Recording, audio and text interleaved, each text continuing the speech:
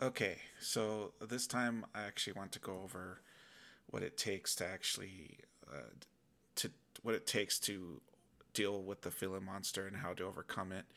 This is when I'm going to try and do my best to give you as much information as I can in the most concise manner of of how you deal with this feeling monster. 3rd Nephi, chapter 17, verses 14 through 15. And it came to pass that when they had knelt upon the ground, Jesus groaned within himself and said, Father, I am troubled because of the wickedness of the people of house of Israel. And when he had said these words, he himself also knelt upon the earth. And behold, he prayed unto the Father. And the things which he prayed cannot be written. And the multitude did bear record who heard him. So this is an example that even Jesus Christ, the most perfect person of all, when he's glorified and he's resurrected, and he's still praying to the Father. But you see how he goes straight into his feelings when he starts praying to Heavenly Father. He starts saying, I am troubled. And he's standing when he says that. And then he falls to his knees, right? And then he so that's an example for us that if we have to just go straight into our feelings, by all means do it. God is there for us. We don't always have to be so formal. If we just have to uh, say it at a dinner table while we're just at the dinner table, or while you're driving, or while you're out on a walk, uh, or just when you're doing a formal prayer, just go straight into talking to Him about how you feel. Your feelings are never wrong. They are never right either. They just are. They are not controllable, as in, you cannot control what and when to feel. You can control what you focus on and your actions on those feelings. You can control your attitude, but you can't control how you feel. If you feel sad, you're gonna feel sad. If you feel angry, you're gonna feel angry. And if you feel joy, you're gonna feel joy. You can't control these said feelings. And you might think like, oh no, that's not true. I can control them. If you can't control them, why would you ever allow yourself to be anything but happy and joyous? Right? Because why? You can't do that. You can't just start up and start feeling that way. You can control what you focus on, and what you focus on might change how you feel. But you can never just directly just say, oh, all of a sudden I'm going to feel joy. I'm not going to feel sad. No, it can't be done that way.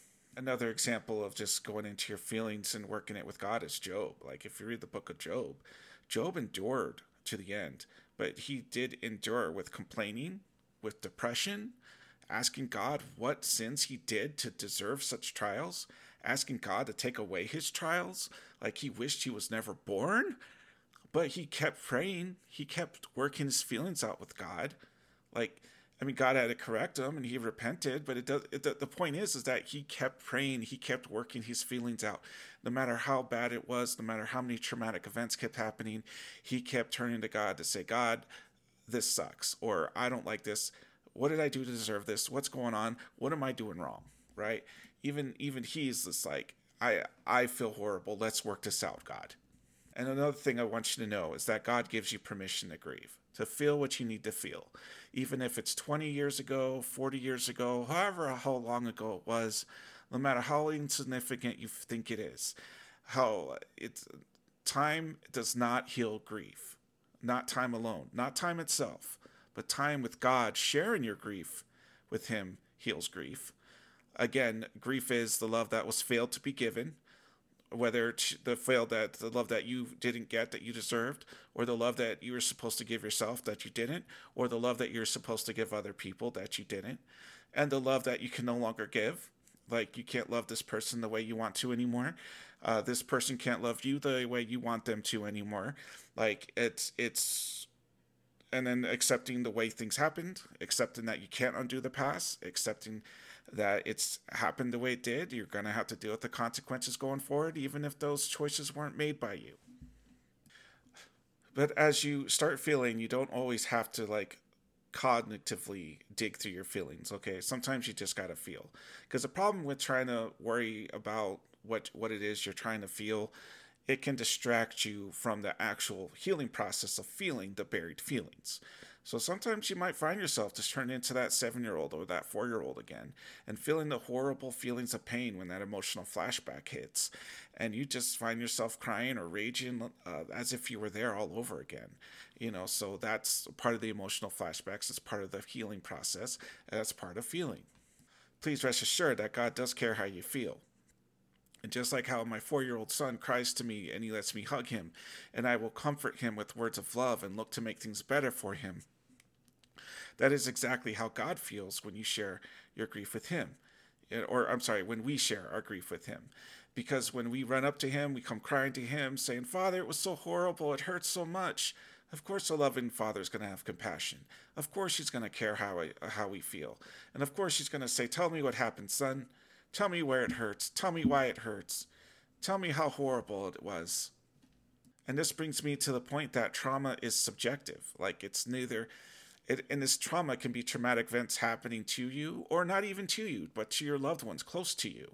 That can create trauma for you, even if it wasn't you, the person who went through the abuse. You still went through the abuse because of it did happen to someone else, so it did emotionally still abuse you.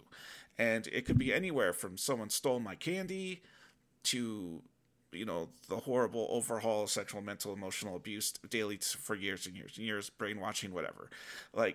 And then just how you never judge a child for whatever they're crying about, you just love them and support them. That is what God does for us. If it hurts us, it hurts him. It's important to us.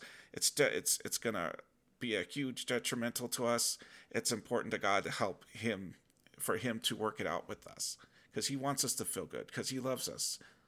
But then you start thinking about, well, how do I even start taking on this feeling monster, right? Like, how do you have any time to grieve? Like, if you bring up grief to people, grief or grieving to people, they're like, who has time to grieve? I'm too busy. Like, I get that.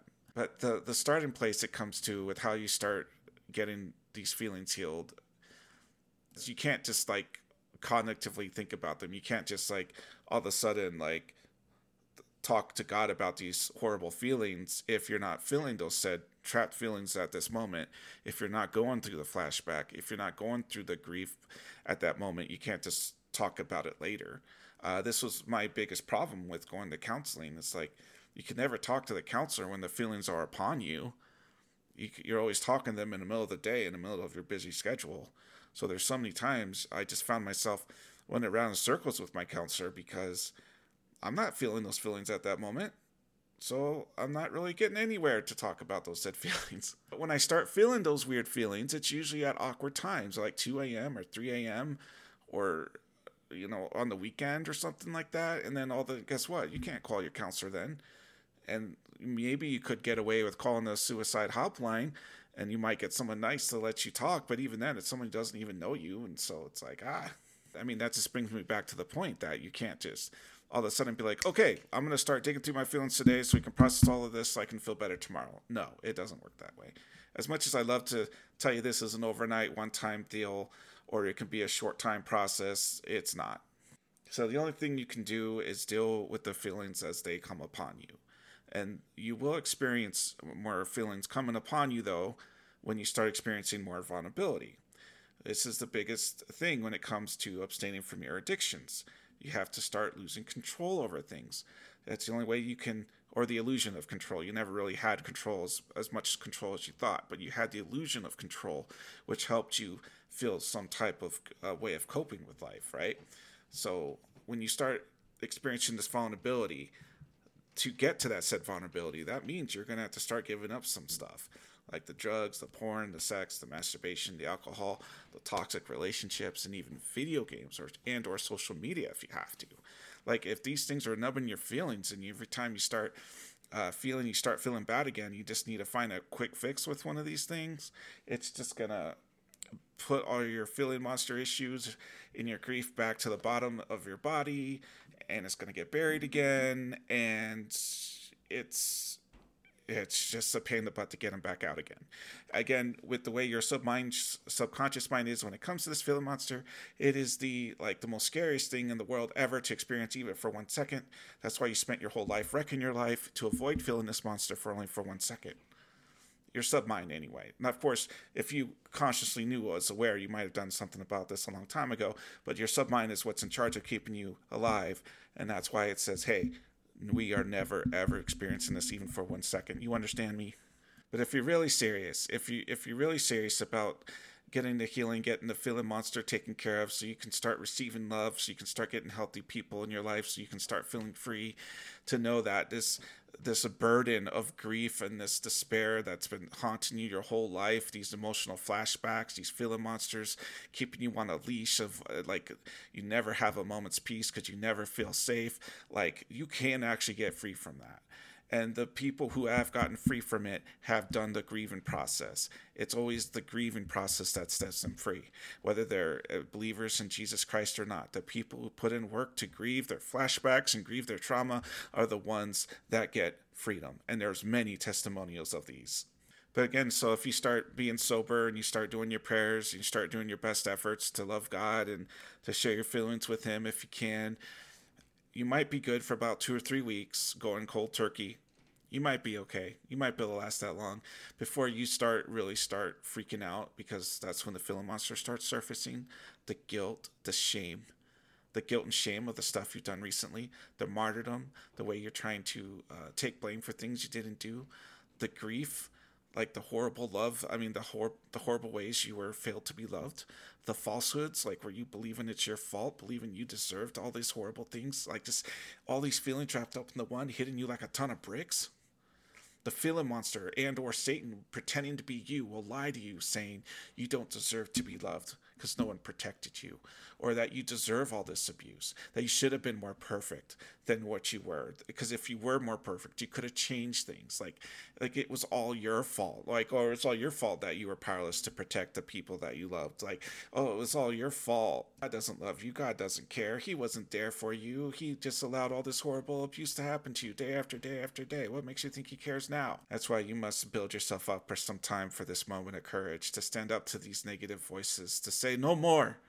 No more lies. It's not true. God told me how valuable I am, how much He has sacrificed just to give me hope alone, how His greatness is a part of me because I am from Him.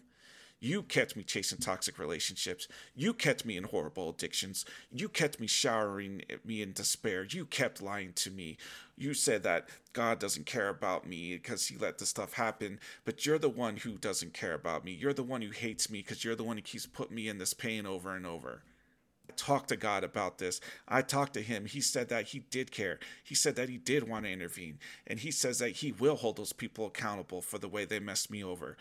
So He does care. He is setting things right. Not you. You keep lying to me with these lies about how I have no value and how I should just keep selling myself away to these drugs and these addictions and these sex addictions and these horrible relationships that keep up toxic abuse in my life over and over, just so I can avoid feeling loved for 1 second.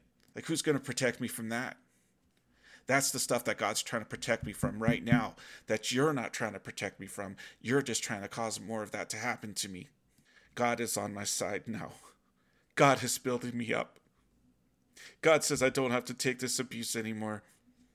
He says I never had to take this abuse. I was taught wrong my earlier years, but now I am taught right because of the knowledge and the power and the wisdom of God. I say, depart from me, Satan. I do deserve to be loved. I am a child of God. I did deserve love. I did deserve to be protected. I did deserve to have loving parents. I did deserve to have a loving, wholesome family. I do deserve to have peace. I do deserve freedom. I do deserve to have healthy, loving relationships. I do deserve to have good things happen in my life. And I could have had more good things happen to my life if I didn't let you lie to me and abuse me for so many years. I'm getting out. I'm feeling this feeling monster. You can't do this to me anymore. I'm tired every time I find a decent, good-looking woman, I keep destroying her for no reason. One who's actually nice and likes me back, I keep destroying it. I'm not going to do that no more. I'm not going to keep using these horrible addictions anymore. Get them away from me. I'm going to share my grief with God, because God will heal me from my grief. I have to look to the serpent's head and be healed, and that's what I'm going to do right now. And after this first time you really feel it really hits you so hard, you really do feel like you're gonna die. You feel like your heart's being squeezed. You're in just so much agony of pain. You just wish it would stop, because it feels like an eternity of hell. But it's grief though, because you're like, it was so horrible. It's just such a horrible thing that happened. Not able to help anyone, not able to protect the ones I loved. All the consequences of the way things happen, that's just the way it is. It's the way it happened. Just let it out. Just feel as much as you can. Feel as much as you can when these vulnerability moments happen. When you've been sobering up and you start going pacing for a fix, and you're pacing, you're getting cold sweats, and you're panicking, you're going through that phone, looking for somebody to call, looking for some type of distraction because you feel so bad and you're afraid this feeling is just going to kill you. It's not. Just feel it. Feel it as much as you can. And if you have to, lay down on your bed in like a snow angel position, heart spread out, so that when you do feel this intense pain of grief, it'll start to leave your chest, and it will start to leave your body. And just feel as much as you can. Let it kill you. Let it embrace the feelings. Allow it to just consume you, and like let that grief surface and consume you, and it hurts like hell. But 10 to 15 minutes later, you'll find yourself breathing normal again. If for some reason you're going beyond 15 minutes, I'm sorry, for the most part, it usually stops around 15 minutes. But you want to try to stop at 15 minutes. I mean, again, like I said, I know there's people who've done it longer, like that lady who cried for like 4 or 5 hours straight about the grief, about the loving a father she never got, since her father was sexually abusive to her every day. But, to her, that's what she felt she had to do. But even she said, like, hey, there's a difference between grieving and just falling into despair and self-pity. Like, so she was focusing on the grief. She wasn't focusing on self-pity and being in despair. That's the other big thing when you get to this point. It's going to be real easy to default to despair, like I said before, where you start saying, I just always broken, I'm always going to be alone, or no good things happen to me, or God loves other people, he doesn't love me, gives forgiveness for everyone else but me. Big, huge lies like that. Like everything was my fault when it wasn't, or like you deserved the abuse when you didn't. No, that's not true. Lies of Satan. And that pain of despair is forever. So if you do find yourself saying, I was crying and crying for hours and hours and I never got any better, well, that's because if you're crying and crying about those despair things, then yes, you're not going to get any better, because those aren't true. But if you can, like, make a conscious effort to see Heavenly Father or Jesus Christ right next to you. Like I did one time where I was crying on a towel and I had the towel on my arm, and I was just crying and soaking my eyes in the said towel. But I imagined it was Jesus I was putting my head upon and my eyes upon. And I felt the Holy Ghost hug me during that pain, which only lasted for that one was only like 5 minutes. But I have to tell you, the first 2 or 3 times, the first 1 to 3 times hurts really, really bad, and it's really so draining. But after the third time, it gets a lot easier. It's a lot less unknown, so you're not so scared of the unknown anymore. You're a lot more resilient because you built up quite a few emotional muscles at this time. And I mean, it doesn't mean the emotional flashbacks and dealing with the grief doesn't suck, because it still does. But it doesn't suck as nearly as bad as it first did. It's becoming a lot more manageable. And that's the thing about dealing with this grief cycle, dealing with the feeling monster when it's upon you, is because, life's gonna happen, and you're gonna think you're done with your grief, and then something new's gonna happen, like you're gonna get married, and then like, oh, whole new set of vulnerability and a whole new set of triggers are gonna show up for you now. So looks like you're gonna be feeling a lot more. But the biggest thing is that you know what to do when you get these feelings, right? You know that the feeling monster's always lying to you. You know that the grief it causes you is temporary. You know that the falsehoods are not true, right? Because again, they're falsehoods for a reason. That's why they have the word false in them. And you start developing this trust with God that you can share your feelings with him when they do hit, and you start sharing your feelings with him about other stuff too. So you don't have to wait for a big volcano eruption all the time. But you'll find, as you really, especially after your first 2 or 3 times, as you really start dealing with the feeling monster and the flashbacks, and you start getting your grief healed with God because you share it with him, or you just properly mourn, that's what stops the addiction. That's what helps you stop wanting it in the first place. Because again, the whole reason you wanted it was to stay safe from the monster. But now that the monster got dealt with and you're not so scared of it, you're like, what do I need you for? You just keep wrecking my life. Get away from me. Like, yeah, I don't want your porn. I don't want your drugs anymore. I don't want your alcohol anymore. I needed you to get me safe from the monster, but now that I know how to take on the monster myself when stuff happens and that God got me and I'm going through this process throughout life, I don't need your little fix. Little fix causes me more problems. It just causes me more grief. And that's the other thing you got to understand too, is that you don't want to do too much at once, okay? Because if you do too much at once, it can backfire, and you might find yourself hiding from the Filibuster Extra because you put in too much work, okay? Because you don't want to really go beyond 3 times a month. If you could probably get away with 4, but I wouldn't go past 3 times a month of really experiencing these deep feelings.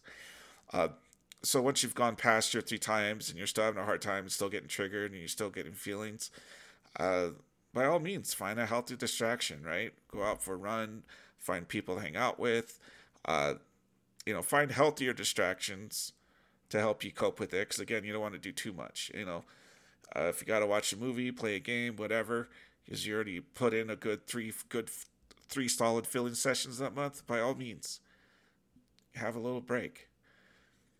And it'll be like 2 or 3 times a month, going month to month. Sometimes it might go every 2 or 3 months. And the first 2 years, it's going to be like that. But you at least start enjoying the process. So here's the biggest thing when you first go through the feeling monster, the first time you really feel and you really go through that hell. I was telling you about the agony, the heart being squeezed, like that eternity of hell where you just wish you were dead or you pray God would take your life because of how painful that said flashback or grief is that because after that, yeah, you still feel drained maybe that rest of the night, but the next day you feel like $1 million or $1 billion, because $1 million isn't that much money nowadays, right? So now you're like, man, I feel like $1 billion or $1 trillion because of how much lighter you feel, how much healing you've gotten, how much relief you have. And the fact that you experienced it at least the one time gives you so much courage to know I can feel again and it won't kill me. If anything, I get better from it. And with that, that's when you start getting that grace that I was talking about. You get grace from day one. You start experiencing the journey from day one. Even though, yeah, I told you it might be a couple years to really get a good scrubbing, but it doesn't mean that you won't enjoy those 2 years. Those 2 years that I referred to, I had some of the best times of my life during those years. I had so much comfort. I had so much grace from God that I enjoyed my healing process. God gave me extra breaks.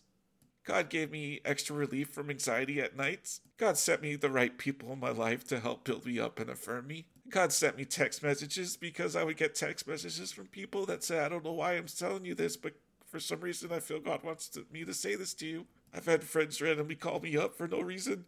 Just be like, Mark, I don't understand why, but your name is in my head over and over, and I have to call to see how you're doing. And that moment he happened to call me was when I was going through my emotional flashbacks, my feeling monster feeling sessions, some of my first ones I was going through. You get to experience the Holy Ghost hugging you and affirming you as you go through that horrible agony, that you don't feel alone, that you do feel comforted, as long as you're not just feeling sorry for yourself in the pity party and despair thing. And if you do find yourself in that spot of the pity party and despair, ask God to help you get out of it. Ask God. That's what I did. I asked God to help me to not just be all feeling sorry for myself. Help me to really get this out. And again, as you get to your first session and you start building yourself up more, you start believing it more because you're like, hey, I build myself up saying I am a good person. I am loved. I do deserve to be loved. And remember that healing session you had. And the Spirit will just affirm it even further that, yes, you're right. I do deserve love. I experienced it. You can start unlearning this horrible thinking that you develop from a child or survive. Like they have to be perfect all the time to get love, or that you have to constantly beat yourself up over every little mistake to make sure that you don't get abused by people. It's like, no, you don't have to over abuse yourself in front of people. You don't have to be Dobby like on Harry Potter, that little